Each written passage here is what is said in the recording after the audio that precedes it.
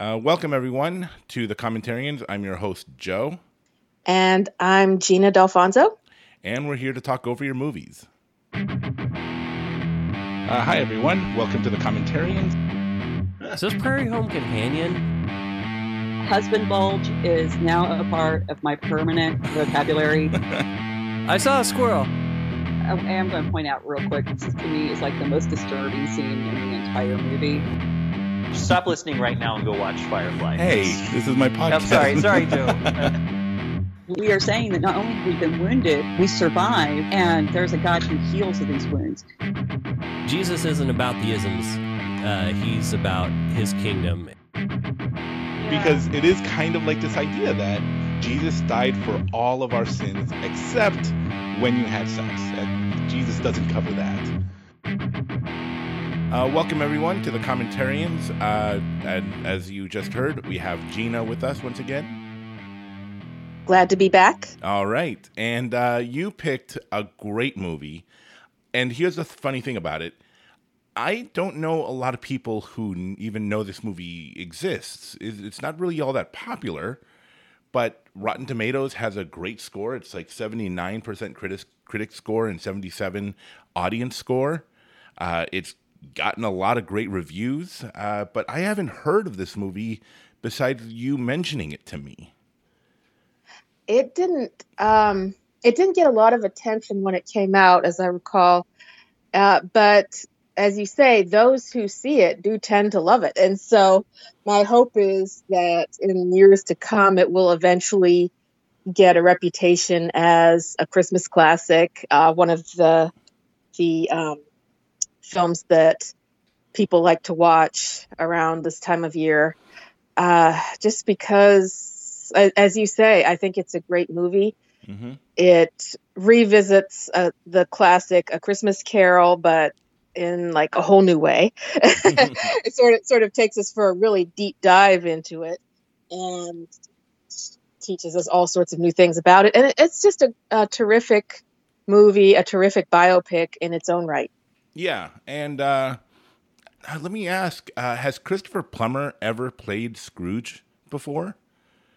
It's interesting you bring that up because I was going to bring it up myself, and I don't think he has, and I think it's such a great shame. I know. Maybe he played it on stage at some point, I don't know, but he's just magnificent. He just would make a perfect Scrooge. He would be so perfect. Yeah. I mean, when we get to see him doing some of the classic Scrooge lines, bah humbug and all that. Right. And we also see him as a little bit of a, what you might call a behind the scenes Scrooge, like Scrooge having his own on events. And he's just so good. Yeah. So if the movie is available on Hulu, or you can rent it anywhere, but we're about to get started. I'm paused at 25 seconds. It's not really a movie where you have to be right on, cue with us, but we'll be talking about Charles Dickens and A Christmas Carol, and like last time we did A Christmas Carol, I think 2 years ago, if I remember correctly, and we talked about all our favorite versions of that. So we'll definitely be bringing that back up. But let's get started. So as always, we're going to do a countdown, 3, 2, 1, press play. And then you guys can press play if you're watching. But if not, you don't have to. There's going to be a broad discussion as always. So let's get into it. 3, 2, 1, play. Okay. Now we're seeing a pillar coming up. Doors, looks like doors or Bleecker Street. Yeah. Okay. And you're probably the perfect person to talk to about this because you're a huge Charles Dickens fan, are you not? I am, yes, since I was in 9th grade. I've found out over the years, and probably everybody knows this, that reading the works of Dickens, maybe reading any classic literature in high school, tends to be a very polarizing experience. You talk to people who hated it and say they were forced to do it, and it just ruined classic literature for them forever. And then you talk to people who loved it, and it sparked a lifelong habit. And I was one of the ones who read Great Expectations in ninth grade, loved it, went on to become a Dickens fanatic, and run a blog about Dickens. And so, I've been a fan for a very long time now. Yeah, and go ahead. which book would be your favorite of his? I'm a big fan of A Tale of Two Cities. That's my favorite. Second favorite, Little Dorrit. Oh, okay.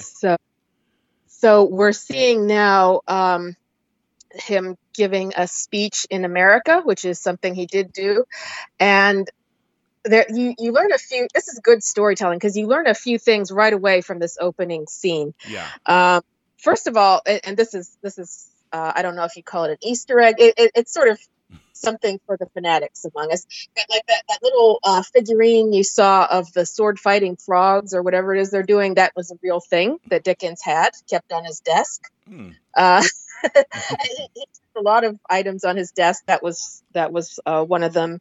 And so like right away there's like attention to detail. There's attention to accuracy. Right.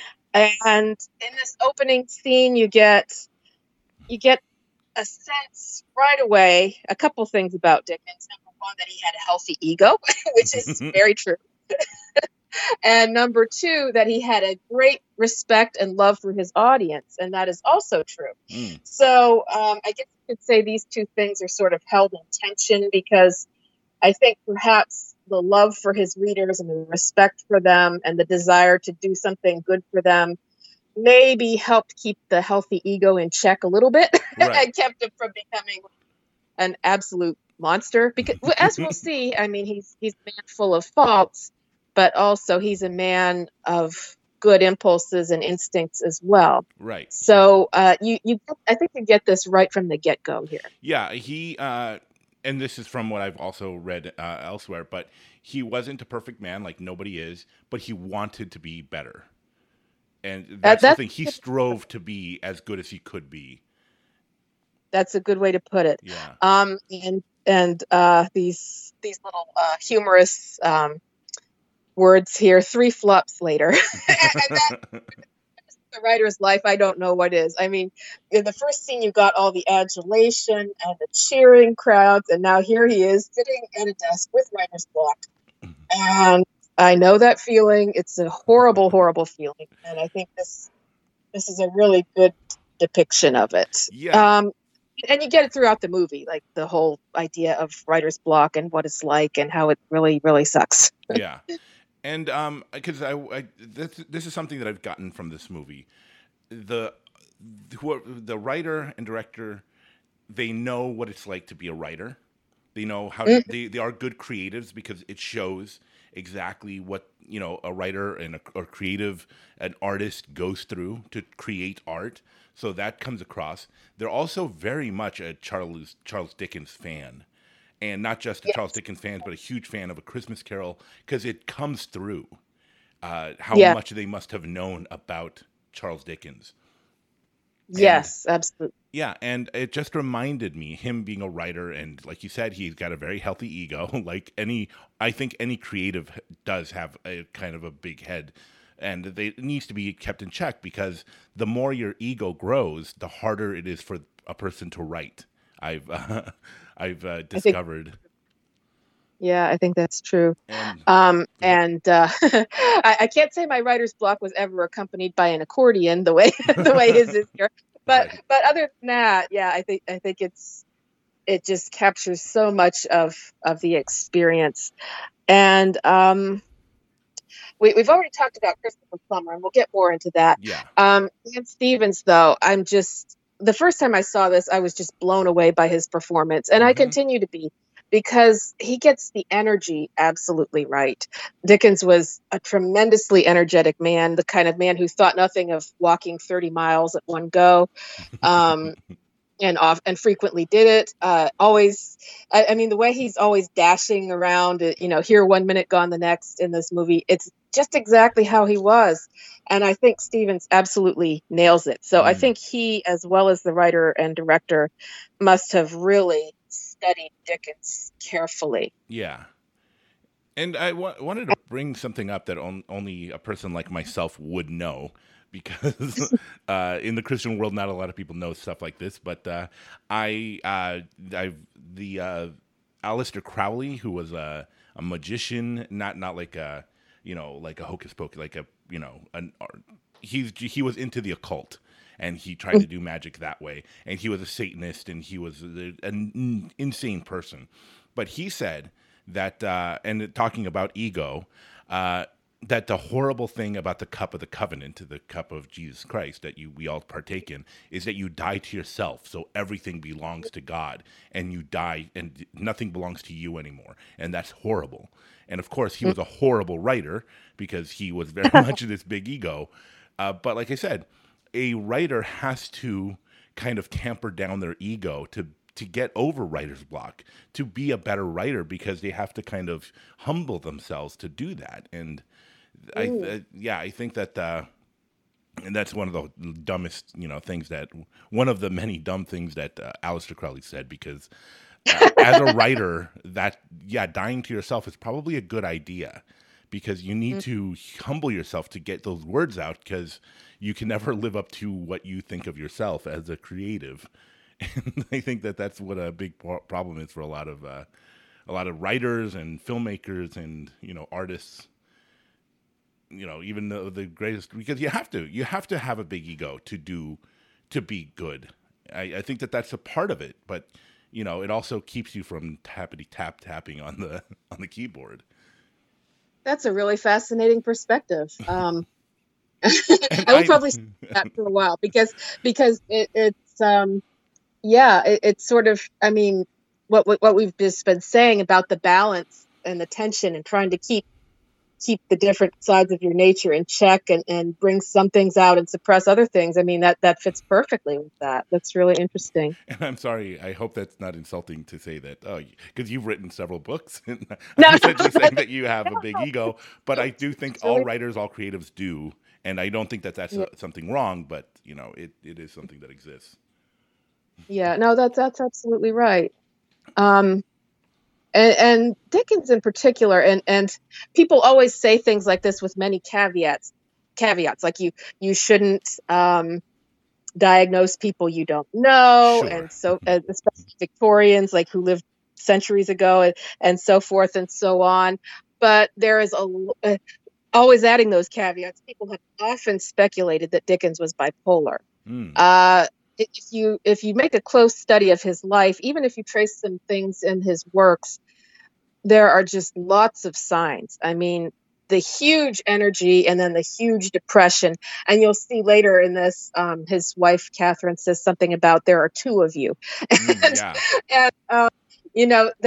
the screenwriter may have been touching on some of that speculation, because again, knowing how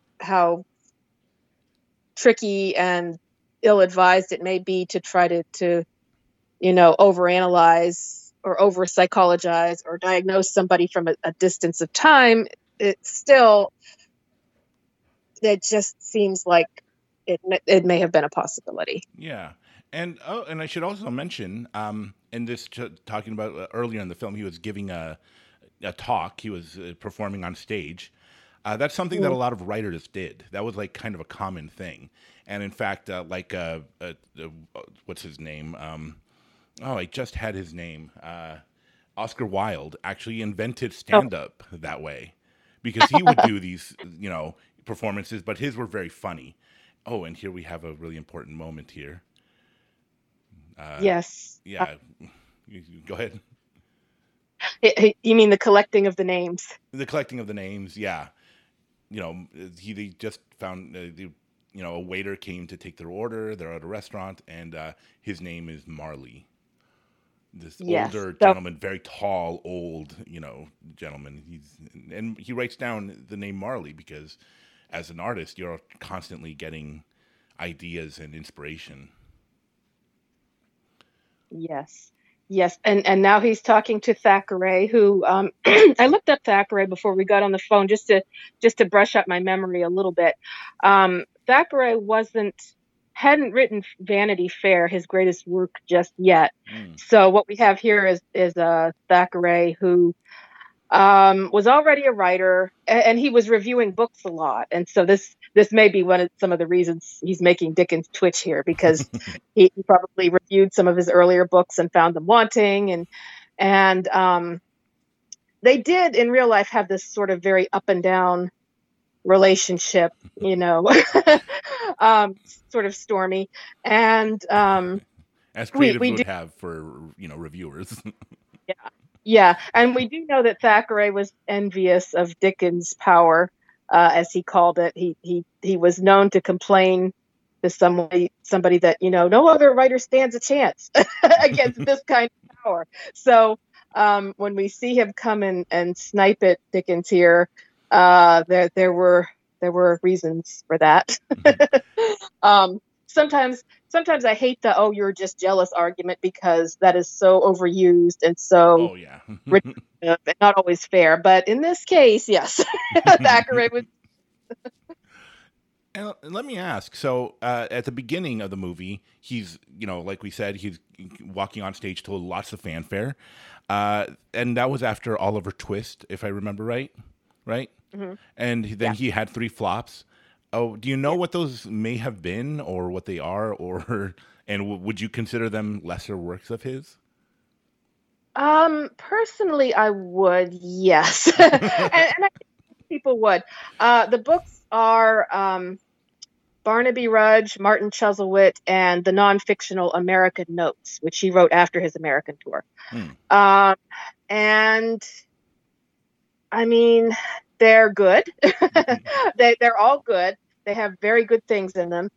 Each of them has, well, the 2 novels, the 2 fictional works especially, have some very memorable characters, even iconic characters, I would say.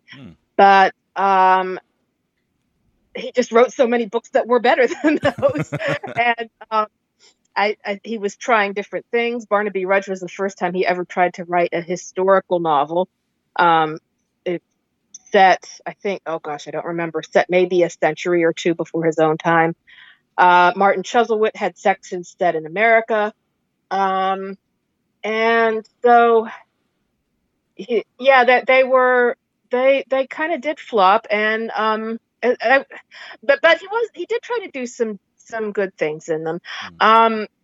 What he wrote about America, the Americans were not happy with, because he was pretty frank. He was frank about slavery, which he got some glimpses of. And he had sort of gone to America very idealistically, expecting to see this land of freedom and everything, and then he saw slavery, and he saw like customs that he didn't like, and he was pretty straightforward about them, and Americans weren't keen on that. And so he sort of shot himself in the foot a little bit. But he so he did sort of have his struggles, his flops. I think he was still, he published his novels serially. So I think he was still in the middle of Martin Chuzzlewit when he broke off to work on A Christmas Carol. But I think enough of Martin Chuzzlewit had been published by this time that they knew it was going to flop, or it was being a flop, right? Relative for him. And so, you one of the books you've written, The Gospel in Dickens. He was very much inspired by the goodness, the charity that the Bible talks about. And I can imagine him going to America, this land of milk and honey, this land of opportunity, and then seeing what the people actually live like, and just seeing, especially in his own home country, he just had such a heart for those who struggled and who didn't have the have-nots, as And it just seemed like it, and it obviously comes through in A Christmas Carol and other works of his, especially. Right. And another thing that went wrong was he had gone to America hoping to make the case for better copyright laws because his works were pirated so much, and especially in America. And one of the big themes in this movie is that he simultaneously was lavish with his money and kind of terrified all the time that the money would run out. He had his Scrooge-like moments, and we're going to see more about that. But so he went to America and was like, can I please have stronger copyright laws to protect my work, and to help make sure I get fair compensation? And they were like, nah. so he was pretty open about his disappointment with that too. Yeah. Now we're getting the movie is getting a little bit into some issues of fatherhood. We just saw Kate tell Charles that another baby is on the way. They would eventually have 10. And that now we see Dickens sort of dreaming about and remembering his own father. And that's just a whole can of worms, a whole fraught relationship. Yeah. So, but I like how this is all juxtaposed together. We see his sort of torment over his own relationship with his father, and then we see him come and be silly with his children for a bit. Right. And so there's just all kinds of family issues going on here. Yeah. But this cute moment. And now the housemaid Tara, we saw her telling the children a story. This is a fictional character, but we do know that when Dickens was a child, he had a nursemaid who used to tell him scary stories and scare the life out of him. so I think there's like a grain of truth there. I think they maybe we're touching on that. Yeah, because A Christmas Carol, it's often made into a children's, for children, and is often seen as like, especially because it's a Christmas story, it's very, it's fun and, silly at times, but it is quite terrifying. Yeah, it really can be. Really, I mean, the ghosts are kind of really scary, especially and made more scary by the fact that this could happen to you. What happens to Scrooge, that he could possibly end up dead and, burning in hell, as it implies. And and Marley, especially that, carrying the chains. It's just, and then see, like I mentioned before, I think very few Christmas Carol adaptations show the scene where he looks out the window and he sees, like tons of ghosts carrying chains of different, and some being held down to the ground, unable to walk. And because everything you do connects another link in your chain that you must carry in death. And it's just a terrifying scene to read. Yeah, it is. And I think, honestly, one of the scariest depictions of Marley that I ever saw was in the Disney version with Jim Carrey. Have you seen that one? The sort of like animated one? Oh, yeah. Where he actually, not all versions show this, but they've got where Marley's chin drops all the way down on his chest when he unties the rag from his head. Yeah. The way the Disney version freaked me out like no other. So yeah, I mean, in this sweet Christmas story, there are some genuinely horrifying moments. I mean, that's taken directly from the book, but when you see, like, holy cow, I didn't want to see that. So, we just had a short scene where somebody, a stranger sort of took Dickens to task for writing about poor people, prostitutes, all those sorts of things. And that's true. He did get that sort of flack. I mean, he got so much of it that he wrote a preface to a later edition of Oliver Twist saying, this is drawn from life. Nancy, the prostitute in Oliver Twist, there are real women like her going through things like she goes through. And, I can only say that it's these sorts of things really happen.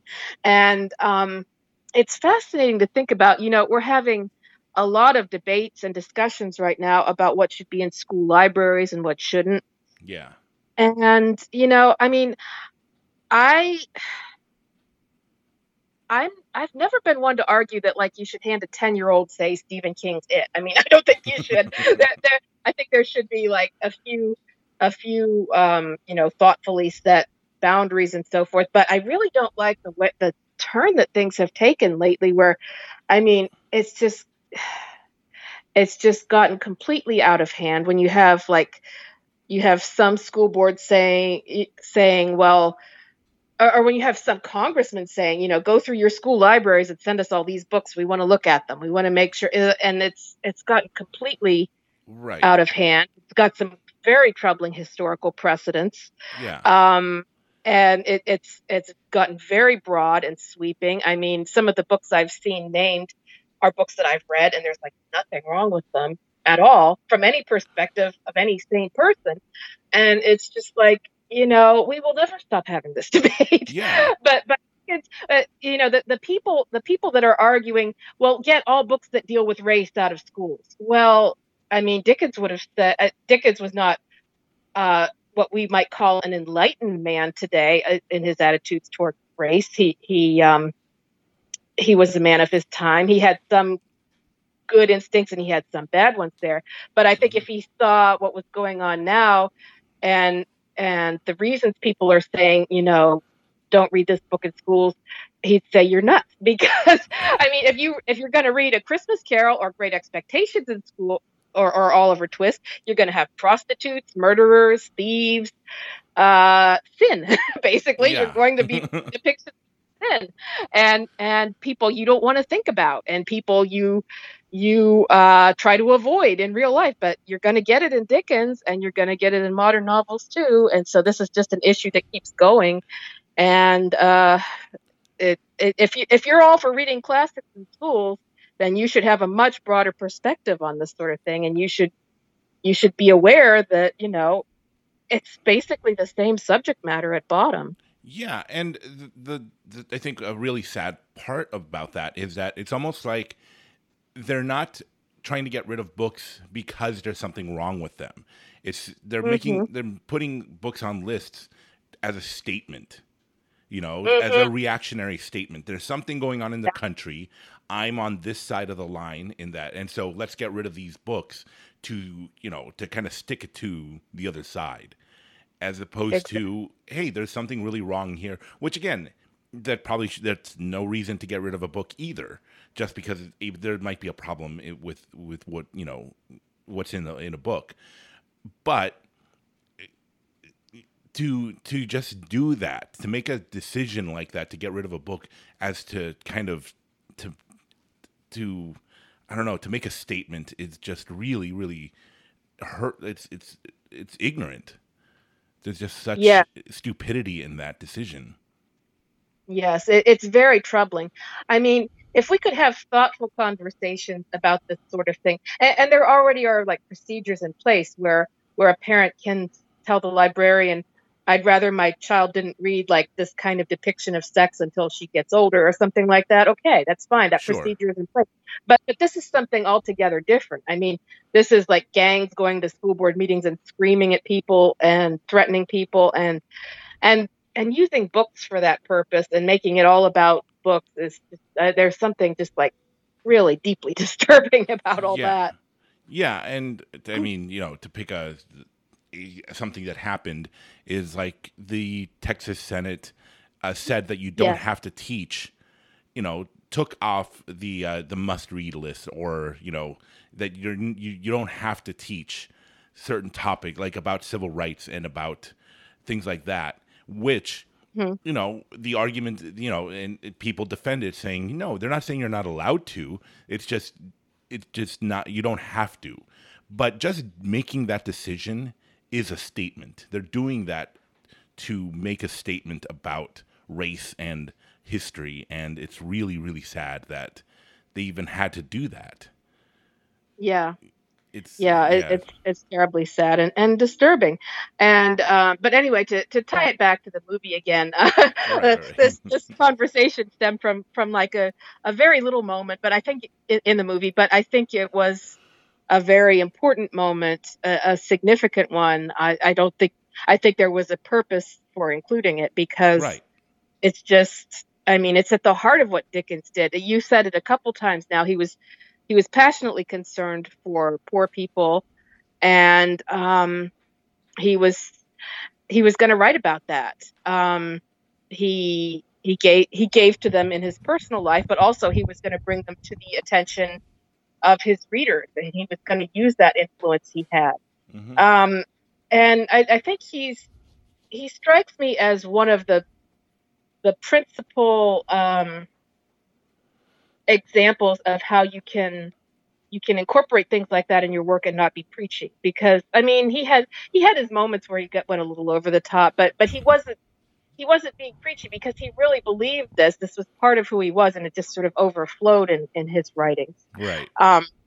And to and to take a quick turn here, this scene, and another way you can tell that the writer and director really knew Dickens is they incorporate so much from his other works into this movie. This scene right here is very Bleak House, where he's sort of like talking about a lawsuit that he was hoping to win, people pirating his work again.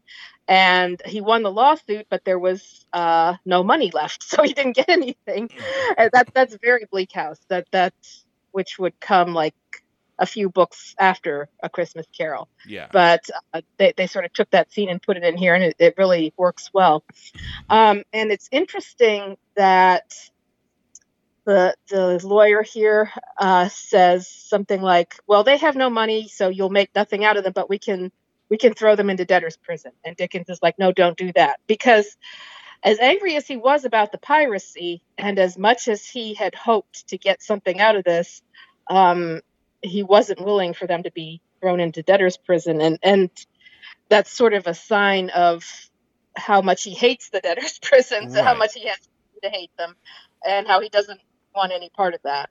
Yeah, and that notion that they did something wrong. These people did something wrong, and they do deserve to pay for what they've done because they broke the law and they hurt another person, financially. But at the end of the day, that doesn't matter, and that's where like some of the gospel comes in to his ideas and his work, even that. Yeah, we're all guilty of something. And grace and forgiveness is kind of, we're incumbent to have grace for other people because we've been shown grace ourselves. Right. That's a good point. Let me just ask you real quick. Are you hearing a lot of noise at my end? Because I think they're mowing or something outside. I'm not. It's not coming through. Okay, good. I just wanted to check that. You can edit that part out if you want to. Okay. I just wanted to make sure. Yeah, so that's a good example of the grace that's sort of woven into the story and the character. Mm-hmm. And just real quick, we haven't talked about Forster much yet, his friend Forster here, but he is I enjoy his character here. He was a real person. He's a very faithful and loyal friend who did a lot for Dickens. And so that's just that's a moment, or not a moment, that's a character and a theme I enjoy here, the way that friendship is portrayed. Mm-hmm. And here now we see Dickens trying to hit on the right name for a character and like throwing his whole self into it. Yeah, like literally acting out what the character, how the character would act, and then trying to get a name that would fit that kind of. And it's really funny him throwing himself on the floor and yeah. The maids having to come in, to ask him, I forget what they want to know, but they're kind of almost like choosing straws as to kind of who gets to go in and help him. And right. The character that we mentioned before, she drew the short straw, so to speak. Right. And here, this is cute. Here's where she pulls out her little book, Barney the Vampire, and this is a real book. I have not read it. The title makes me giggle. I just think Barney the Vampire is such a goofy name. Yeah. But this was a book, and one of the earliest known vampire novels, I guess. I think it was a novel, like a serially published novel or something. And I there was a back in the days of Live Journal. My gosh, I there was a blogger named Cleo Linda that I used to read, a pop culture blogger, and she used to have she read Barney the Vampire and sort of reviewed it and had a lot of fun with it. So I always get a chuckle out of Barney. Yeah. And I think that this is also a wonderful thing. He just, he loves, and kind of a thing that I try to talk a lot about, is this being a Christian podcast and doing a thing about movies, is an artist loves the art form that they're working in. Here we have Charles Dickens picking out a book based on, the book that she was reading.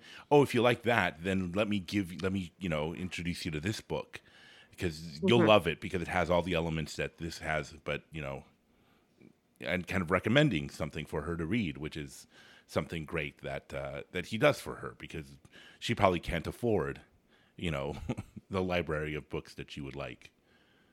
Right. Yeah. And here he is back to trying to get his character name, and of course we all know what the character name is going to be, but it's fun to watch him do it.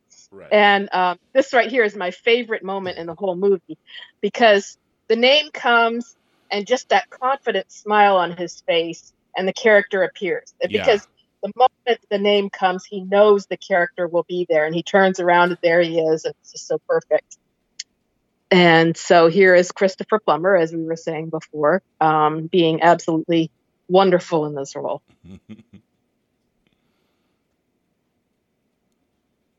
And that immediately they're playing a word association game, which I find kind of fun. Yeah. And so he's trying to get to he's come up with the name, he's conjured the character out of thin air. Now he has to sort of get to know him. And again, this is something that creatives do. And now I've never been a fiction writer. That's not true. I've wrote a little bit of fan fiction in my time, I admit. But I've never really been a proper fiction writer. And I sort of wish I could be, because, it sounds like a really cool experience, but in some ways, in other ways, it sounds like a grueling experience. But fiction writers do talk about characters sort of taking over and having a life of their own like this. And so this is sort of, this movie sort of gives you a very concrete depiction of that sort of thing, and how it must feel in the novelist's head. Right. And that's kind of a thing that a good writer would do, is they develop a character so well that eventually the character tells you what they would do. So as you're writing, anybody would have the impulse to tell, to want the story to go a particular way. And I think that this is a problem within Christian films, that they are trying to tell you a story. They're trying to give you a message. And so they make their characters do something, and it kind of falls apart, because they're trying to make sure that this happens so that the audience learns a lesson, when it becomes more nuanced and more important and more in a kind of a more intelligent story if the character takes a life of their own, and then they decide for themselves. And again, we're talking about a fictional character, but if you develop a real character, they tell you what they would do. And they make their own decisions, sort of, based on the traits that you have given to them. If you just make a character evil for the sake of being evil, then there's no nuance there. But, and this is something that they tell actors, if you're going to play an evil character, they have to believe that they are on the right side. They're doing something good. And they're driven by that. And we see it as evil, and what they're doing is bad, but they're not the villain in their own story. And that's how you should play a character, and that's how you should write a character. Not just being evil for the sake of being evil, but being evil because they believe they're doing what's right. That's an excellent point. I had never quite thought of it that way. About that particular issue with a lot of contemporary Christian storytelling. I hadn't thought of it. Like I said, I'd heard fiction writers talk about characters doing what they want, but I had never put that particular issue in those particular terms. That's very interesting. So here we see his father again, Jonathan Pryce, who's very good also. Mm-hmm. And an interesting thing is that Dickens put aspects of his father into various books that he wrote. Mr. Micawber in David Copperfield is pretty clearly known to be based on Dickens' father, and he's a lovable character. I mean, he's got all kinds of issues. He can't stay out of the debtor's prison or the poorhouse. He spends far too lavishly. He's very grandiloquent. He talks all the time. He can't stop talking, but he's lovable and he's kind. And so that's one depiction of Dickens' father. And then in Little Dorrit, you get William Dorrit, who is weak and selfish and also can't stay out of debtor's prison. Mm.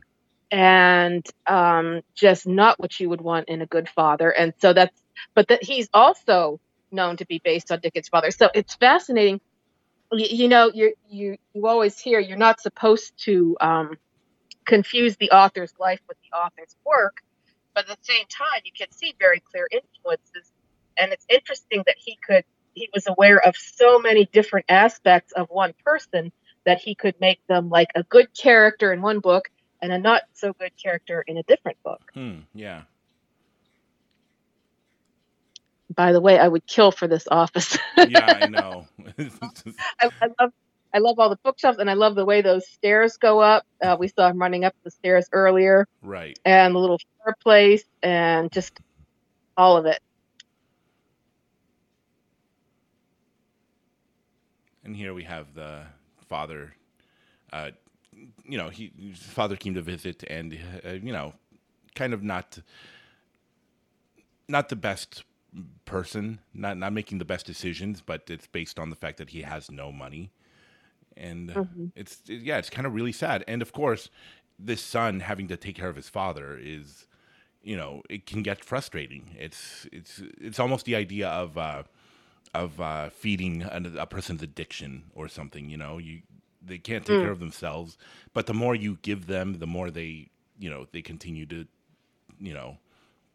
make bad decisions. You're only kind of funding that, but there's also and I think that's something that becomes a problem, especially very difficult for Christians, is this notion. And here's the introduction of Marley, which is beautiful. Yes. And a very striking introduction. And I love the look on Dickens' face here too. That this is more a look of shock and surprise and maybe a little bit of awe, almost, to see what his imagination has conjured up. Yeah, it feels almost like something going on outside his mind here, the way that this is depicted, but it's very much his own creation. Yeah, and so already he's got his two creations, sort of interacting with each other, and just back here all kind of nervous and tense, and Marley is just sort of lurching to life like Frankenstein. Right. And so at this point, the ideas are really starting to take over, starting to flow, starting to do their own thing. Yeah, and it's really great how they do it, because it's almost like Dickens is now asking the character about himself. So he's almost, this is I love about this movie is it's showing the process, the creative process of, in a way that makes us understand how it works. He creates a character and he's asking the character, so what, he's asking Marley, what about these chains? What are these chains? And Marley is explaining to Dickens what, where these chains come from. And so it's, you can almost see in his mind, like, what are these chains about? Like, and he's developing these ideas of it, and the characters informing him of how they came to be. And it's just wonderful. A great depiction of all of this.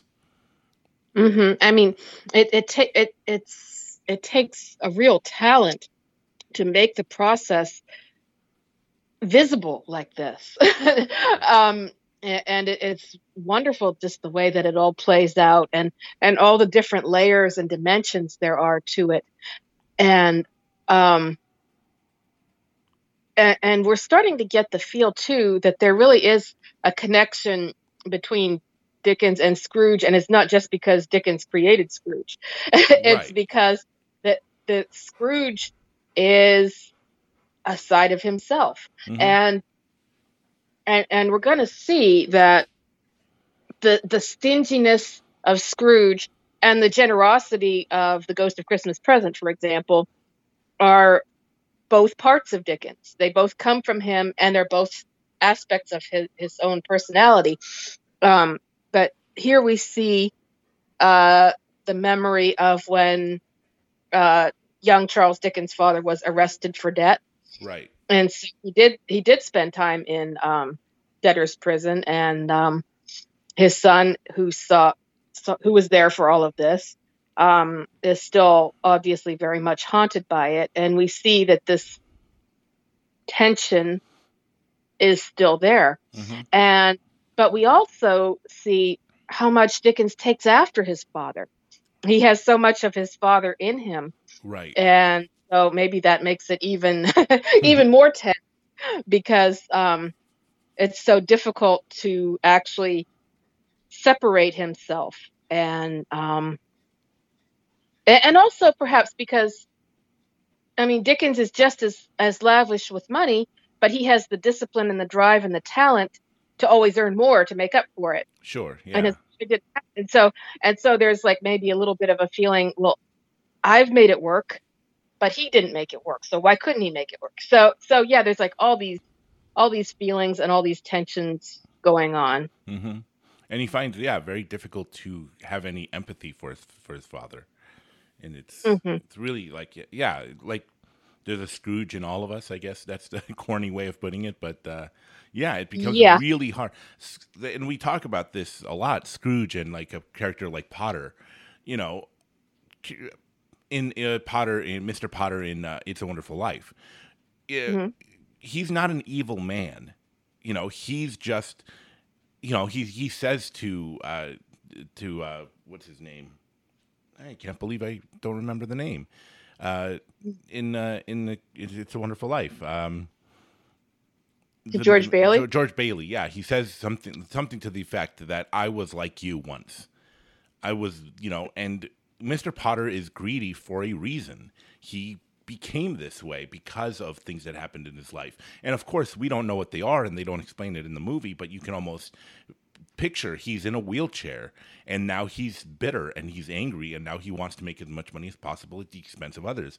And you see it, shown in A Christmas Carol, how Scrooge became the man that he became. He's not a monster. He's very human, but he became this character because of what happened in his life. And Hmm. that's how you become empathetic to him. Hmm. It's easy to hate Scrooge, but then, and the beauty of Charles Dickens and what he writes is he became this way, and you become empathetic for this horrible person. Yes, exactly. And so here we're getting the scene with the artist Leech, and we're getting a sense of the pressure of the deadlines, and that's another aspect of the creative process we haven't talked much about yet, but it's very present. Yeah. The pressure of deadlines, of like what he's trying to do is almost impossible, really. He's trying to create this story, um, and get it published in a very, very tight time frame, and do it lavishly, as he tends to do things. And if you didn't know how this whole story was going to end, you might think it was going to end very, very badly. Right. Because and he got into this to start a sort of prop up his finances, but now things are spinning out of control, and it's starting to cost him money. Mm. um so here we see Dickens with his sister and her family. They had a close relationship, and it's true that Dickens drew on his own disabled nephew to create the character of Tiny Tim. Right. And I do believe I do believe the nephew died young, which makes which makes the fact that Tiny Tim didn't die young, that sort of adds some poignancy to it for me, that he wanted to make that turn out better than it actually eventually would. Right. And I don't know, like this whole notion of, and you write about it in the Gospel in Dickens, how much, he learned. How much he learned from the Bible about empathy and compassion and charity and love, and it comes through. Yeah. Without actually, preaching the gospel, which it mentions it, but how A Christmas Carol is very much a Christian book. It has all the trademarks of forgiveness and compassion and grace for people who may not deserve it, but you kind of, I don't know, you kind of, it's impossible not to learn from it, Mm-hmm. Oh, yeah, and it's full of hope, which really is a Christian virtue, from that now remain these three: faith, hope, and love. It's very much a Christian virtue, and just believing that someone can change, and that's talked about a little bit here.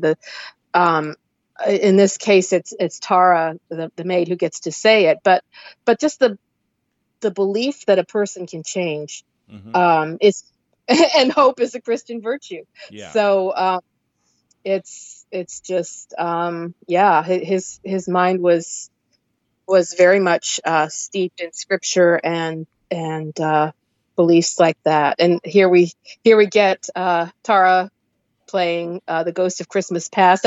I like the sort of double casting stuff that goes on here. Mm-hmm. Later we'll see Forster as as the Ghost of Christmas Present, and it again, aspects of the creative process. I think sometimes that there are just a few times for me when the movie gets a little bit maybe too on the nose when it comes to the business of creating characters from real life, because you literally get people walking by him in the street saying these lines that he's later going to use.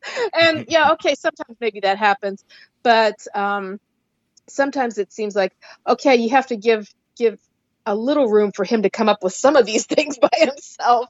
Yeah. But it's true. I mean, he did collect names. I believe Scrooge's name came off a gravestone, as a matter of fact, that he saw. And so he did collect names, and he did draw on real life characters. But yeah, sometimes just having like everything come from like people he's talking to, it's like saying, okay, let's not go overboard with this. Yeah. And we see the beginning here of his father being taken off to debtor's prison.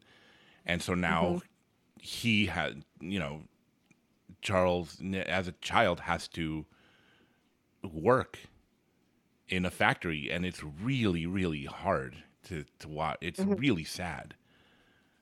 Yeah, that was maybe the formative episode of his life. And the strange thing is, he never told anybody while he was alive. He told maybe a handful of people. His own children didn't know. Wow. He told his wife, he told Forster, maybe a few others. Excuse me. And it seems so strange to us now, because if you study Dickens at all, if you read Dickens, if you read anything at all about Dickens, that pops up, that when he was a child, he was sent to work in a blacking factory. And that it was very hard and, almost broke his spirit. But people in his own time had no idea. So there was this huge discrepancy between how deeply it affected him, the influence it had over his life and his work, and how much people knew about it at the time. Was it that he was ashamed of it? I think maybe that was part of it. I think that it was such a depressing time in his life that he just didn't want to think about it, even though he couldn't help it. He put it into David Copperfield. I mean, he has that same thing happen to the character. And that's a pretty autobiographical novel. So basically, he talked about it without talking about it. He was like, here it is. Here's this awful thing that happened to me. But he didn't actually say it happened to him, so people didn't actually quite realize it. He did write a little bit of a memoir that he never published during his lifetime, and he gave it to Forster. And he wrote down that episode in that fragment. But again, it wasn't published at the time, and so again, Forster knew, but hardly anybody else did. Oh. So it was like it was always with him. It always haunted him. He couldn't get rid of it, but he couldn't actually quite bring himself to say the words. Man. So it just sort of I think the thing about it was he was afraid during that time that this was going to be his life and he was never going to get an education, and he longed for education. He loved school, he loved books. Sure. And he thought he was never going to get a chance for an education again. And it depressed him, it terrified him. And I think those feelings were so strong that it made that time in his life really painful to revisit. And this idea must be so terrifying because he's almost buying things to make himself or to make other people think that he's not broke. And so it becomes this cycle where he's spending money that he doesn't have, or he's wasting the money that he does have, and hoping that he can get a hit in his next work, because his 3 last books failed, and like they showed in the beginning of the movie, he's signing these little pieces of paper to kind of try to make more money, by selling his signature. And I forget how they I think they're supposed to go inside his books. Well, it was his father actually that was his father was doing that. Yeah, his father was selling Charles's signature, and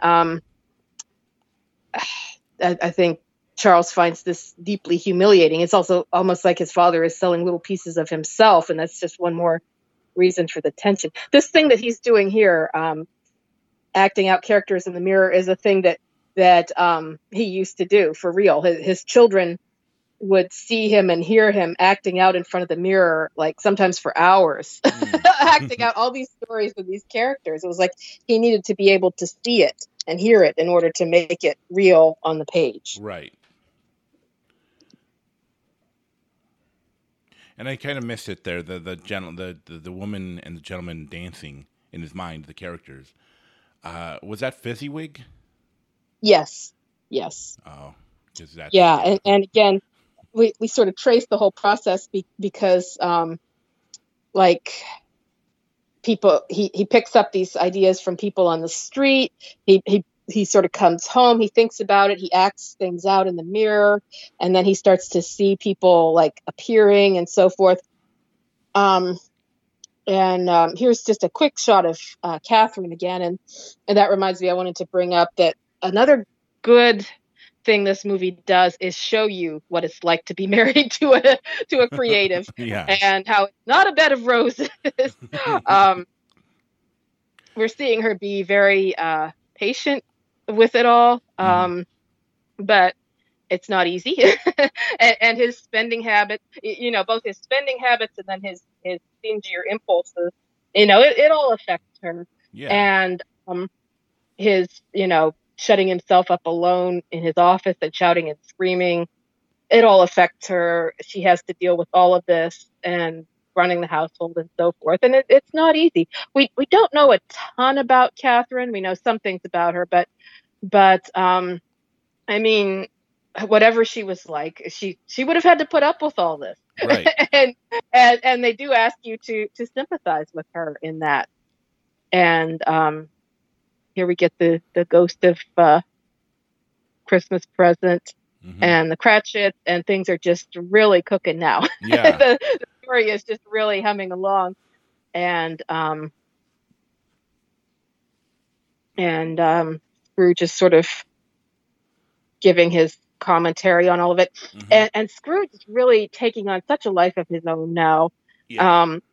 And just he doesn't Scrooge at this point really doesn't want to change. He's sort of enjoying tormenting his creator a little bit. he's sort of enjoying being a stubborn stick in the mud. Right. And he's not really interested in the idea of change at all. He's having more fun sort of being the thorn in the side. Yeah. And and you were mentioning there's a movie that I want to do called Mother, and it's really dark. It's supposed to be about Mother Nature. I remember hearing that. Yeah. It's supposed to be about like nature and how it's basically Javier Bardem plays God, and the female character, I forget the who played her, but plays Mother Earth, and God creates, invites people into his home. She's kind of building this home, and he and Javier Bardem invites people into the home, and then they start destroying the house as Mother Nature tries to build it. And but it's also about the creative process. I think that because the Javier Bardem character is a poet, and he writes poetry, and he wants people to love him, and she loves his poetry also. And there's a moment where she says, "But I like your poetry too," and he says, "Oh yeah, I know you do, but it doesn't matter as much coming from her as it does coming from other people that don't know him." And so, yeah, I mean, I'm sure she loves and appreciates all his stories, and probably why she fell in love with him, how creative he was, and but it doesn't change the fact that she has to also put up with the process of trying to create these stories, and then having to deal with the fact that he might how depressed he was when he failed, how it's got to be, like you mentioned, it had to have been very difficult. Yes. Yeah. And just his for all the discipline he has in his writing and pushing through with it, he doesn't have a lot of restraint in his manner, the way he acts. And so and here we see the creative process working backwards a little bit, because first, remember, he envisioned the Ghost of Christmas Present as looking something like Forster, and now we see Forster posing for the character, for the artist, and being a very obliging friend, which is sweet. Yeah. And but that's an interesting variation there on the process we've been talking about. We've seen it working one way, and then we see it going in the other direction, where with sort of life imitating art. And so there's just like all kinds of interesting insights here on how it all works. And here comes Scrooge again to tease him and be mean and be Scrooge-like. There's an ad in the window of a bookstore saying that A Christmas Story by Charles Dickens, order now, like pre-order now, and he's having trouble finishing it. So. And here comes the panic. And even his own characters are pressuring him in his mind, and this is getting really, really scary for him, and really intense. Yeah. And you see this in I mean, I'm sure it happens with you. I'm sure you can churn out a book in no time. I'm sure that you can just put words to paper and just finish it, but you want it to be good. You want it to be as good as possible. And so, and I've seen it like in the in cooking shows, for example, when a great chef, when something they do doesn't come out well, he's like, I'm not going to give it to a customer, because that's my name. That's good. That's going out there. I want to give them as good as I can. Yes. They might enjoy it, but it's not as good as it could be.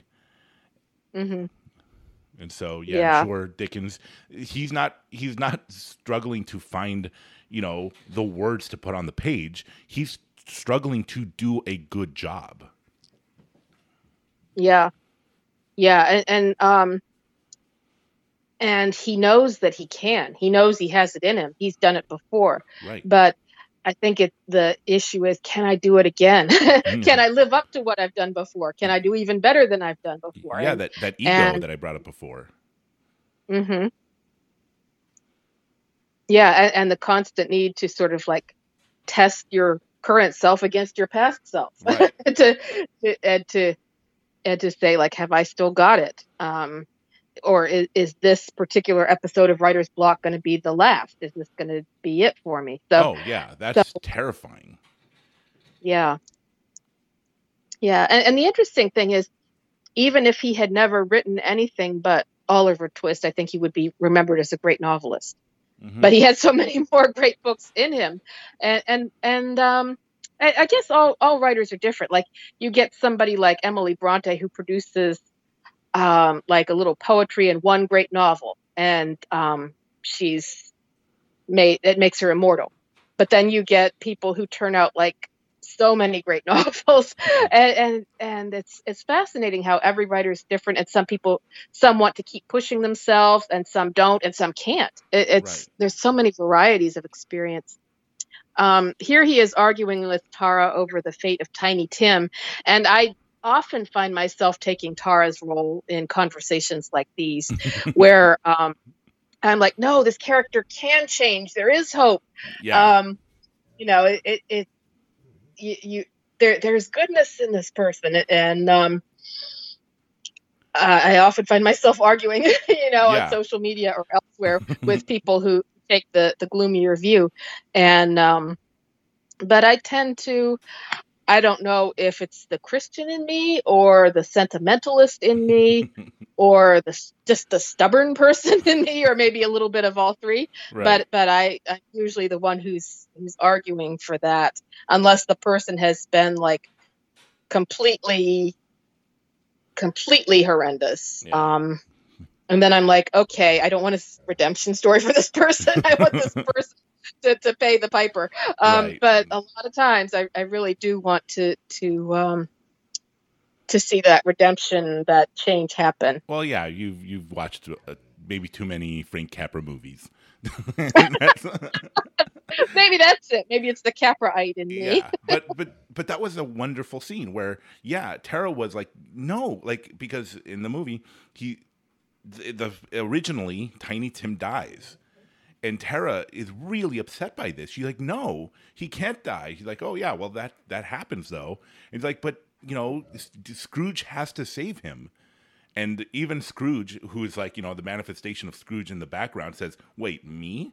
Why do I have to save Tiny Tim? And as mentioned, our Scrooge is being especially evil right now and is not interested in hope and change and redemption for himself, but Tara is for him. Right. And she's going to have some influence. And here we see the parents again, and Dickens being very upset with them. And an interesting little departure from reality here, that Dickens was actually more resentful toward his mother than his father. Wow. I mean, he did have all these issues with his father that we're seeing, but his mother, after he was, the family got an inheritance after some time, and his father was able to leave debtor's prison, and he was finally able to leave the blacking warehouse and go back to school, which he had longed for. And at that point, his mother said, well, why don't we just send him back to work and he can earn some more money? And Dickens never forgot that, and he never forgave her for it. I mean, he went on like trying to be the dutiful son and taking care of them, as we see, but he never forgave her for that. He in that autobiographical fragment that I mentioned, he wrote, I can never forget that, because he had finally come back into the daylight, as it seemed to him. He had finally gotten out of that horrible place. All his wildest hopes had come true. And then his mother wanted to send him back to the blacking warehouse. And so just never got over it. So I don't know that they're already dealing with like a lot of stuff here. And I guess they probably have room to deal with any more. And the father issues alone are enough for one movie. But but it would be interesting to see them deal with his relationship with his mother, because that was pretty fraught as well. Yeah. You don't see that play out so much in his books. I don't know if it was too painful or what, but um, you don't see him. You see sometimes depictions of like frivolous mothers, silly mothers, or stuff like that. But you never really see him try to work out that particular relationship, as I recall. Yeah. And it may have just been too much, too much for even a genius to deal with. Go diving into that. Yeah.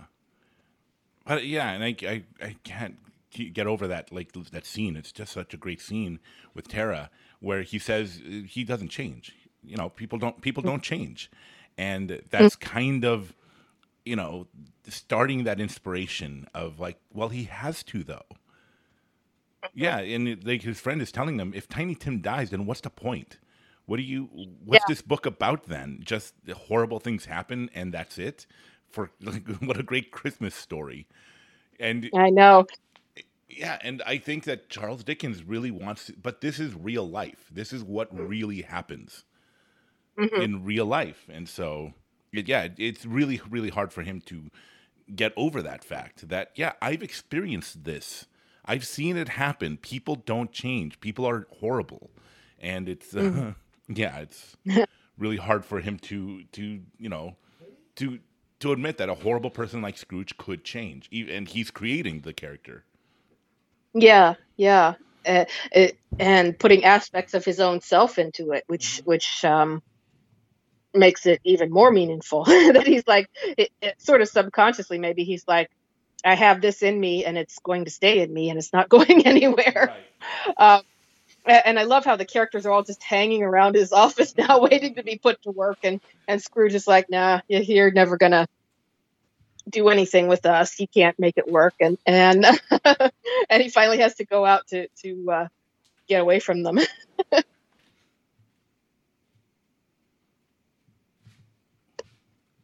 And here he is right back again with Forster after he tried to fire Forster, and Forster's like, you can't sack me. I'm just your friend. I'm not your employee. So again, Forster is being, really kind and understanding. And I mean, God send us all friendships like that. Yeah. In my own friendships, I often find myself, sometimes afraid to be honest, afraid to speak up.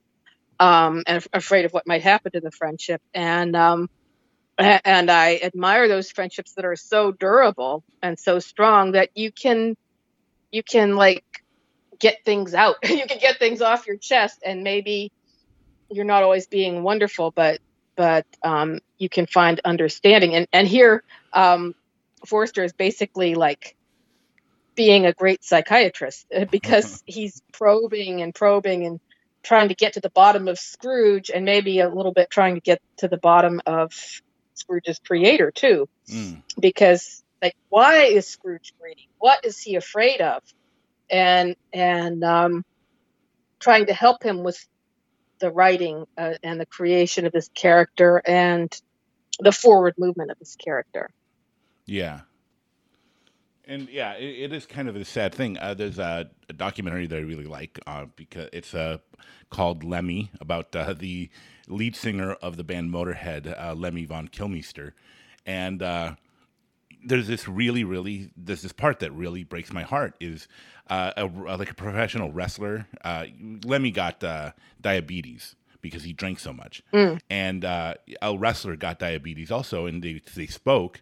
And he's like, how do you handle it? And Lemmy says, you just live with it because you're too old to find God now.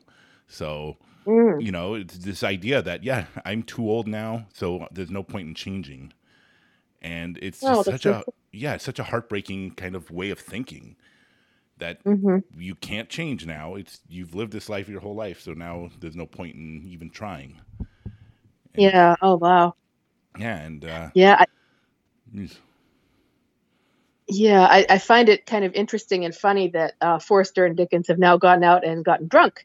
Because we saw just a few scenes ago, we saw his father come home drunk and Dickens be a little disgusted with him. And so, again, I don't think they're like sledgehammering it, but they just sort of subtly keep bringing out these similarities. Right. Like, I mean, your father may be driving you crazy. You may resent him, but you're sort of him all over again. Yeah. I mean, that's where he got his imagination and his dramatic side, and all these things came from this man that he resents, and so it's no wonder he's kind of all gnarled up inside. Oh, now my dog's acting And, up. oh.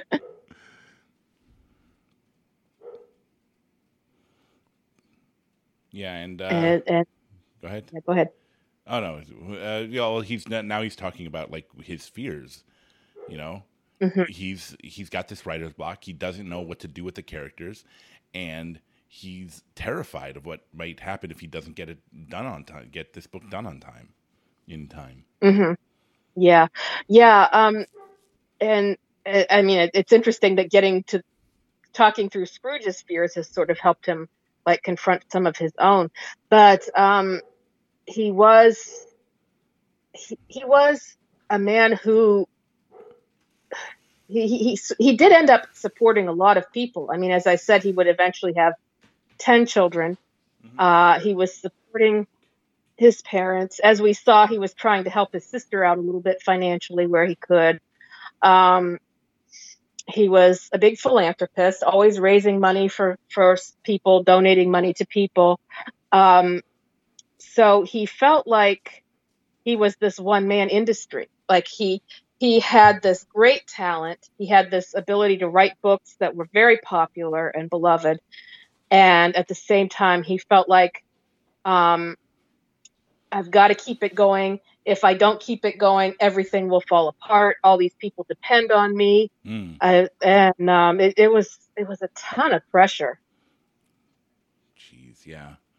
It's like I don't know that when athletes get signed to giant contracts, they say people come out of the woodwork to, to ask for money because we were there, we helped you get to this point, so now you owe us, and it's kind of a sad state of affairs. But and it's not just that people ask them; it's like they feel the obligation to do something, to help out their friends, and it's it's understandable, but it's also like can be a big problem because that's you're kind of wasting your money. You're not throwing your money away or anything like that, but you can't help everyone, and it's it can get you into trouble if you do too much. Yeah, a sense of duty, can really put you under pressure. And here we see where his father is going through his trash, looking for samples of his signature to sell. Yeah, and this is where he really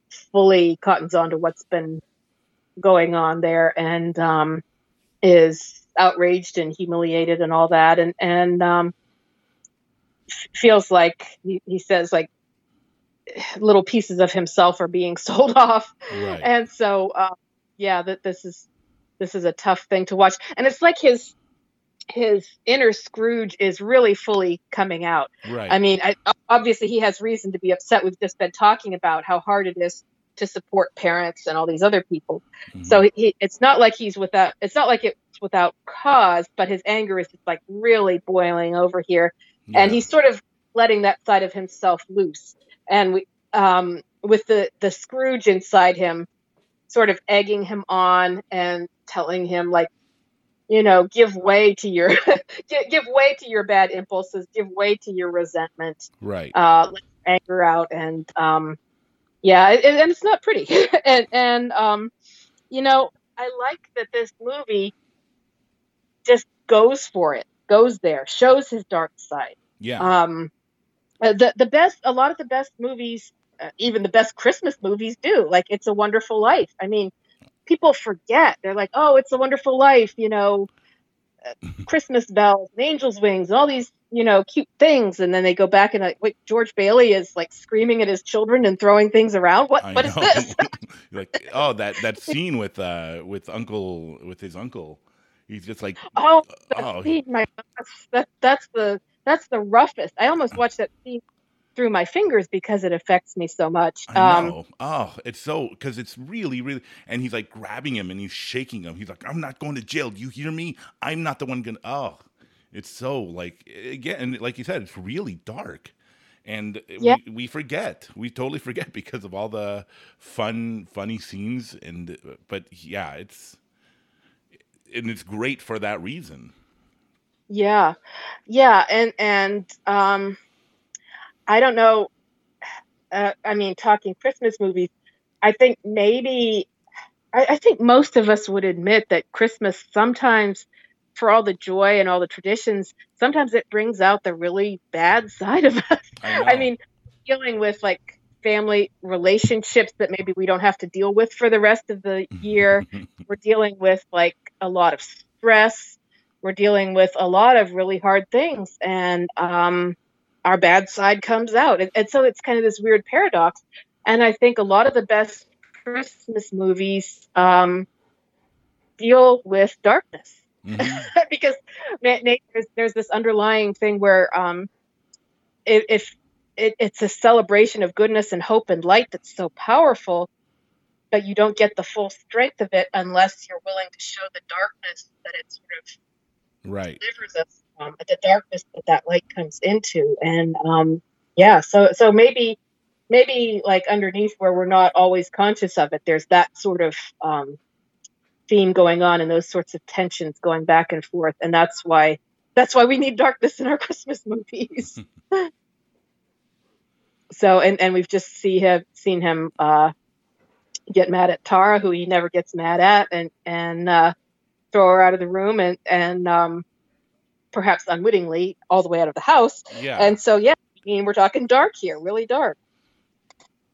And yeah, he was angry. He didn't mean to. He essentially said, said to the other maids to get rid of her, not knowing that it sounds like he said fire her. Right. And yeah. That's exactly what they did. And he's, just unintentionally did so and regrets it. But, it's not like, it's. Yeah. And he's not always, and we're going to see some of this coming up when he talks with Catherine again.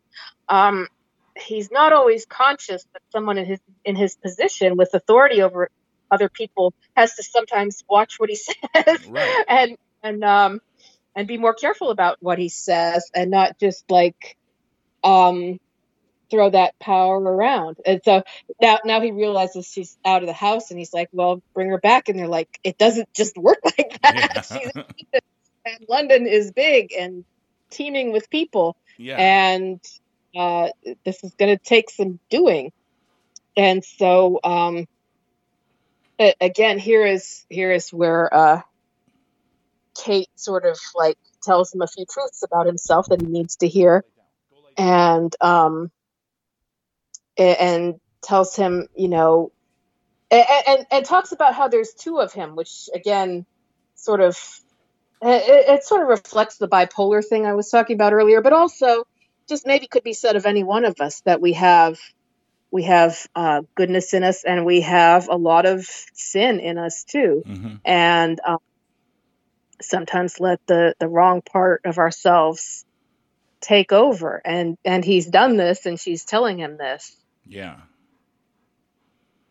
And again, like we jokingly, when we were messaging back and forth about doing this movie, I joked that it's going to be really hard not to make this anti-capitalist podcast because of, it's about poor people and how they struggle and how they suffer at the hands of people who, at the hands of debt, and, Mm-hmm. I was joking, but there is that kind of notion that, well, I kind of offend people when I say this, but I mean it in a good way, in that Christianity is ridiculous. It's dumb. It's really stupid because our human instinct is it's survival of the fittest. It is Mm-hmm. me over you. What about me? That's instinctual in us. That's what drives Mm-hmm. us, because we're basically animals. And it's about me, and it's not about you. It's, what about me kind of an attitude. And Christianity is the opposite. It's about Mm-hmm. others. It's about loving others and pray for your enemies or love your enemies and pray for those. That's ridiculous. It's the dumbest thing I've Yeah, ever heard. But that's because that's what we are as human beings. You know, right. is it drives us to hate and to be angry. And of course, that's why hate and anger and all these things are so prevalent right now in the news and in all sorts of things, because hate and bitterness and fear is a lot more attractive. It's a lot more, I don't know. It's what drives people a lot more than love and compassion and forgiveness. Hmm. But that's how you make the world a better place. Right. Yeah. And we've seen here how in a moment of stress, you mentioned Dickens earlier as somebody who was always trying to be better and do better. But we've seen how in a moment of stress, even a person with that desire can revert to his what you might call animal self, to his worse self, Hmm. to his sin nature, as we would put it, um, and and just let anger and selfishness have its way with him and direct him, and that's what he's done, and now he's going back to the blacking warehouse, um back to all those issues he's been dealing with, and just that feeling that underneath it all he's really nothing. He hasn't changed. He's still that boy who was looked down on, and who had to go to work too early, and was nobody, as Scrooge is telling him here, who nobody and nothing. Yeah. And all the insecurities from that experience are coming out. Yeah. And again, I joke around, again, about, we mentioned capitalism, and there's nothing wrong with it. There's nothing bad. And I'm bringing it up because of this, because this is, a father went to debtor's prison. His son had to work at 11 years old at a blackening factory, gluing labels to bottles. It's for 12 hours a day. It's terrifying, but it's the notion that if we're if we have the sin nature in us and we're driven by greed and evil and selfishness, then obviously people can treat other people really badly under this system. The point is to live within the system and be as good as possible, to treat other people as good as possible. Like, it can work, and it does work if we try our best to care about other people as much as possible. And Yeah. it can go really, really badly if it's just unrestricted and you know eh, and people are left to their own devices. Hmm. I think um, that line he just said, "No one is useless in this world who lightens the burdens of it for another." I think that's the third time now that he said that, and I want to touch on it. Oh It's yeah. actually a line from Our Mutual Friend, which is one of his last books, and I think it's interesting that it keeps coming up here. They sort of seize on it as the key, and it sort of goes with what you've been saying, um, that when he has this huge identity crisis, when he has this insecurity, when he's feeling like he's nobody and nothing, he seizes on this thought that you're not useless if you help someone else, Mm. and that really did drive him a lot. And I think it's something for him to hold on to. And it's interesting that they're saying his father used to say that. I don't know if his father really used to say that. I don't think so. I think it's just a line that he wrote himself. But it's interesting that they took that and they sort of made it the cornerstone of the whole thing. And they said his father taught it to him, Mm. because they're sort of insisting now. Okay, his father taught him some good things too, and he can't let go of the good part of his father, and he can't let go of that legacy. He has to hold on to it.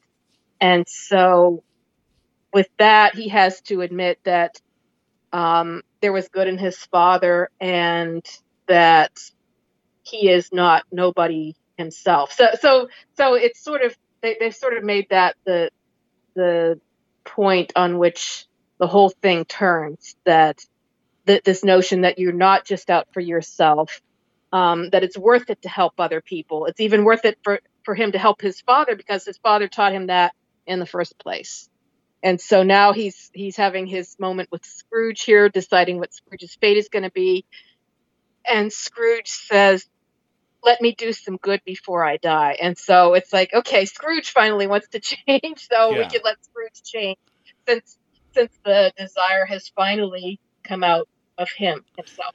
Yeah, he's essentially taken control of this character that's been mocking him this whole time, and now he's in a grave. Like, Scrooge is now in a grave, begging Charles Dickens to get him out, to help him, and he can change. He can do better, and and it's different than before. Like, with this fiery grave, as in it's been depicted at other places, the grave is actually closing in on Scrooge.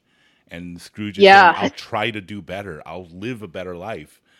And it's really, really great that he's begging Charles Dickens to write a good ending for him. Yeah, it's like he had, again, going back to that creative process and the way that characters sort of take over, it's like he had to hear Scrooge say that before he could put it into the book. Scrooge had to stop resisting the idea. Yeah. But yeah, I mean, that's the point of A Christmas Carol, is helping other people. And we can do so much for others if we just help a little. And this miserly character, this evil, bitter person, who we see why he becomes bitter. We see how this happened. And so we grow empathy for them, and then he changes and he becomes a better person when he realizes his decisions affect other people, and that life is more than just the money that you collect. It's how much you love other people. It's how much they love you. It's it's all those things. Oh boy, my dog's just knocking things over with his tail. Oh, yeah. We don't know for a fact what exactly was going through Dickens' head when he wrote the last part of the book, when he wrote the part about Tiny Tim did not die. But if you look at the original manuscript, or a facsimile of it, which is very interesting to do, you notice that the words "who did not die" were written in after. So it looks like, if you read that part, what it looks like is that he originally wrote, "To Tiny Tim, he became a second father." So he sort of has the implication there, okay, Tiny Tim is around for Scrooge to be a father to. But at some point he decided, or somebody told him, I don't know, that you got to spell it out. So he specifically said, Tim did not die. So, and I think we kind of need that at the end of the book. We just need to be absolutely sure. Right. So he made sure that we knew. And so, Tara comes back to return. And funny enough, because she's an Irish orphan, as they call her before. That's why, when he sent her away, now she has to go find another job amongst all the other, Irish orphans that are running around the streets of London trying to find jobs. And so it's going to be really hard to find her. And she comes back, luckily, because she still had the book that Charles Dickens let her borrow, and now he gives her job back and tells her, Tiny Tim lives. He's going to survive. And to her, to her joy. Mm-hmm. Yeah. And we saw that brief little scene where he sort of tries to set things right with Catherine, and she's like, I know, you don't deserve me, and so forth, and it's cute. And in actual fact, the marriage did not end well, sadly, and that was Dickens' fault.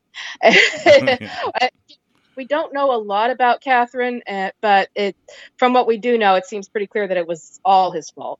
Right. And and yeah, so I like the way, knowing that, I like the way the movie treats this marriage. I mean, we see that, well, while he is the hero, and there's good reason for him to be the hero, because he was a great genius and a great philanthropist, and a sympathetic man and all the rest of it. He was also very, very flawed and did Mm-hmm. bad things sometimes. And so the movie also sympathizes with Catherine too, and with quite a lot with her, and I like that. I like that we can both have him as the hero and her as a sort of quiet heroine, even if she's in the background a lot. We still are getting very much the experience of what she goes through, how much she puts up with, how much she must love him to put up with it, and yeah, so. It was, let me see, this is what, I forget what year this was. I should know that. This is like the 1840s, and the marriage would end, not with divorce, but with separation. Yeah. Like maybe it was 10 years after that. I'm not sure exactly. I should have written these dates down. My thinking is all fuzzy. Uh-huh. But maybe the 10, 12, something like that, years after that. But the place they're in now, I think, is depicted well. I think, there you see the tensions, the strains, but also the moments of harmony that are very sweet. And I think they did a good job with that. And I don't know. We also saw a nice reconciliation scene with his parents. I don't know that really ever happened, but it fits well into the story. It sort of it goes well with all the themes in the story. It shows him at least, trying to make an effort, and Yeah. I do like that. So yeah, there's a lot of good things that the movie does here. And this is a similar scene as like when we saw Little Women, is seeing his book printed out, like his finished book after he wrote it, sent it to the printers, they printed it, and now he's holding it. And what a feeling that must be to have the book that you've been working on so hard. You've been working so hard on.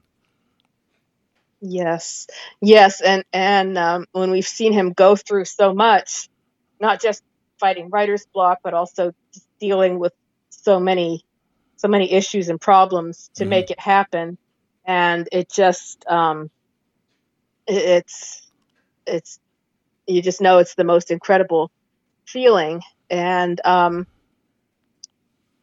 now it's here comes Thackeray trotting up with his own. It's like one of those realistic moments when like you're just having a moment of ecstasy, and here comes like somebody to rain on your parade a little bit. But I think he's so excited and so happy that even Thackeray can't really bug him that much right now. Maybe a little bit.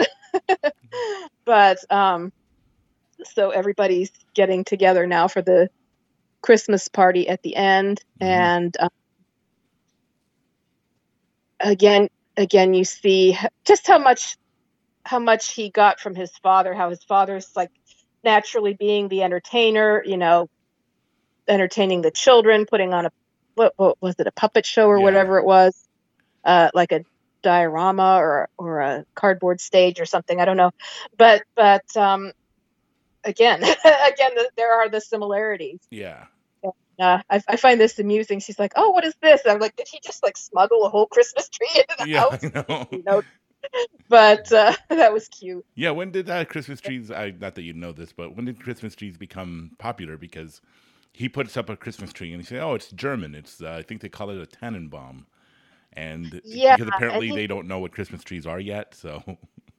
He mentioned that Queen Victoria has one, so maybe it really was right about this time. And I love this part where Forster's going to read Thackeray's review, and Dickon can't look. He just can't look. He's looking sideways because he can't stand it.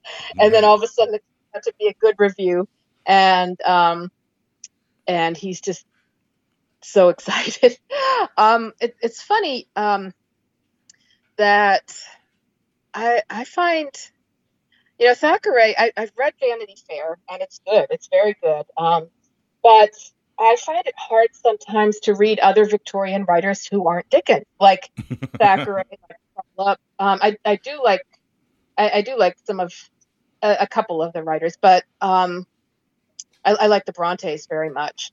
But in a lot of cases, I just when I read other Victorian writers, I just feel like there's something missing here because Dickens is just so he does something that he has stuff in him that no other writer has, and it's just like you're sort of missing something. And it's not Trollope's fault. It's not Thackeray's fault. They can't help it. They're just not Dickens. It reminds me of when I took a Victorian literature class in grad school, and we all had to read Gaskell, Trollope, Thackeray, Hardy, Dickens, and like the standard people. And our professor took a vote at the end of class, and we unanimously voted Dickens the best. So Sure. It's not just it's other people too. There's a reason why even though there's sort of much contested these days, there's a reason that his works survive. Yeah, and I think that was your problem is that you started out with the best, so now you can't go backwards. Right.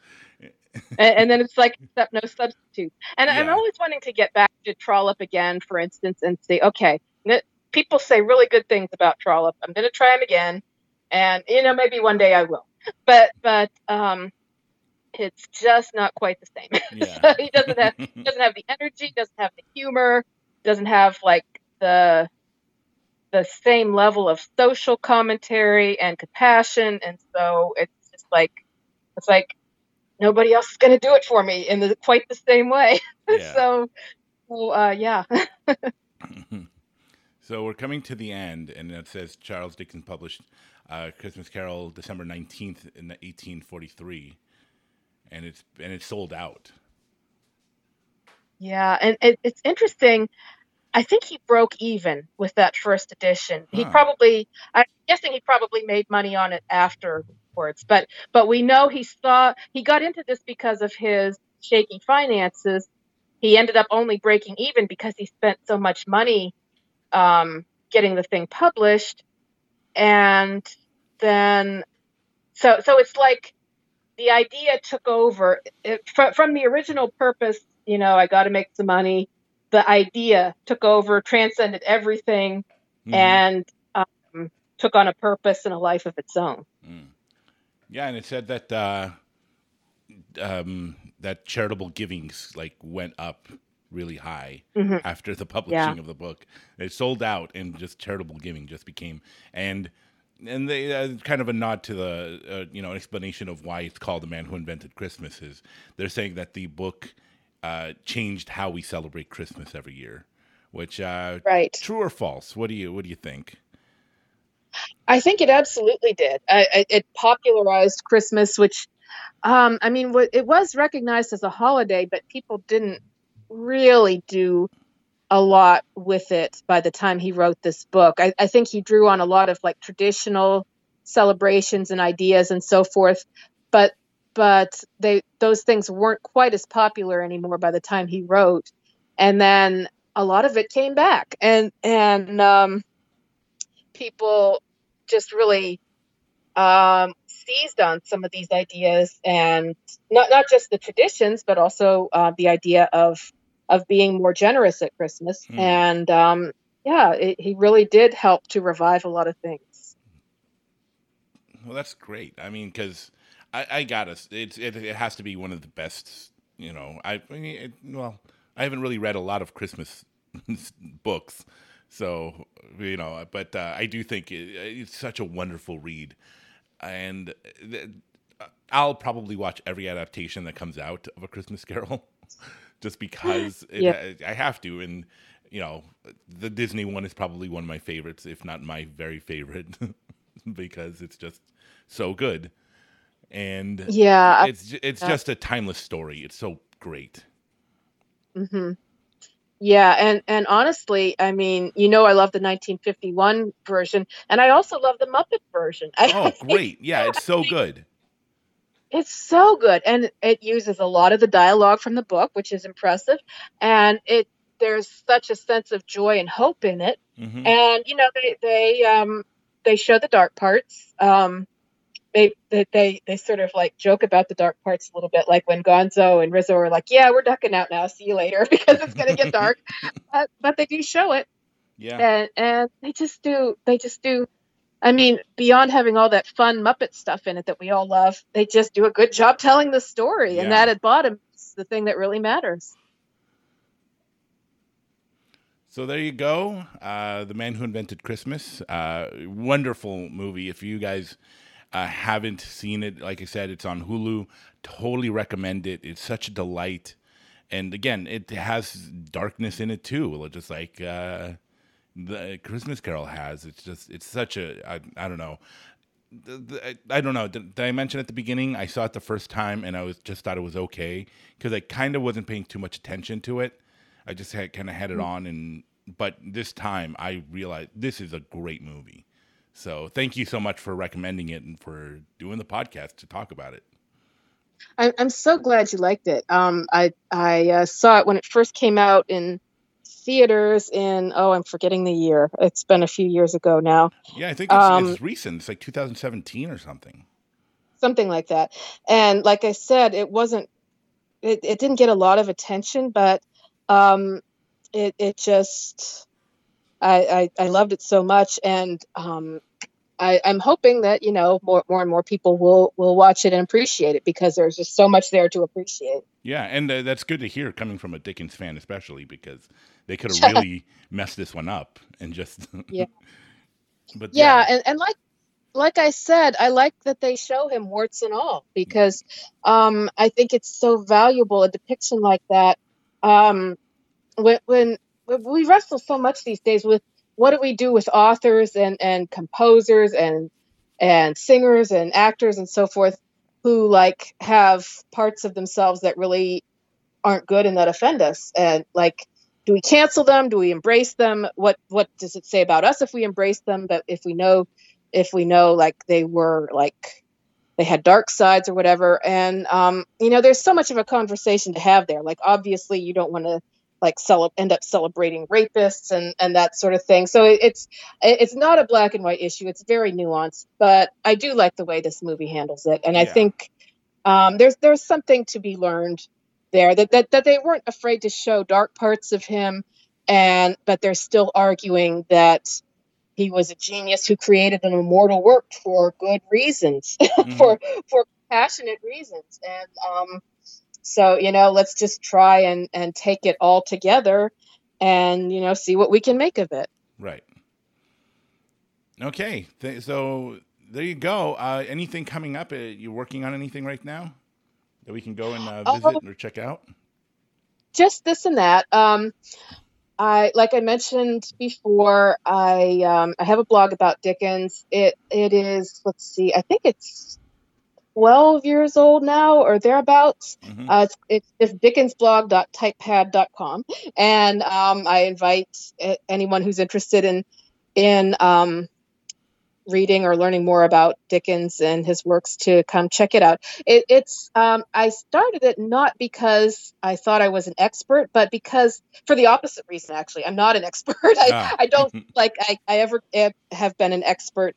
I started it more to learn than to teach. I started it to sort of like get into conversation with other fans and to learn from them and so forth. And so it's been that. It's done that for me, and I think it's done that for other people. And we've had some fun there. So I hope people will come and check it out. Every year I publish a schedule of like when the various adaptations of A Christmas Carol are going to be airing. And of course now with streaming services, that's changed a little bit. Oh, yeah. People don't necessarily watch for it on TV now anymore, but for those who look for it on cable channels or whatnot, we still put that out there. So that's available for anyone who wants it. Yeah, sure. And you wrote a review of this movie also. I remember reading that. Yeah. So that's great. And yeah. So there you go. Thank you guys all for listening. Thanks, Gina, for doing the episode. This was great. This was really fun. Thank you.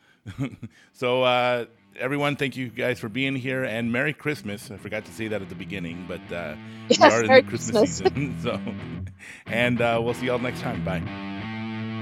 Bye-bye. You've been listening to the Commentarians Podcast, a Raven Creek Social Club production. Don't forget to follow us on Facebook, Twitter, and Instagram. If you like what you heard, please leave us a review on iTunes. If you'd like to support our show, visit our Patreon page at patreon.com/thecommentarians. Thank you for listening, and until next time, remember, movies are a reflection of our lives and of other people's lives, and we get to experience them together. Come back to the movies with us. We love sharing them with you.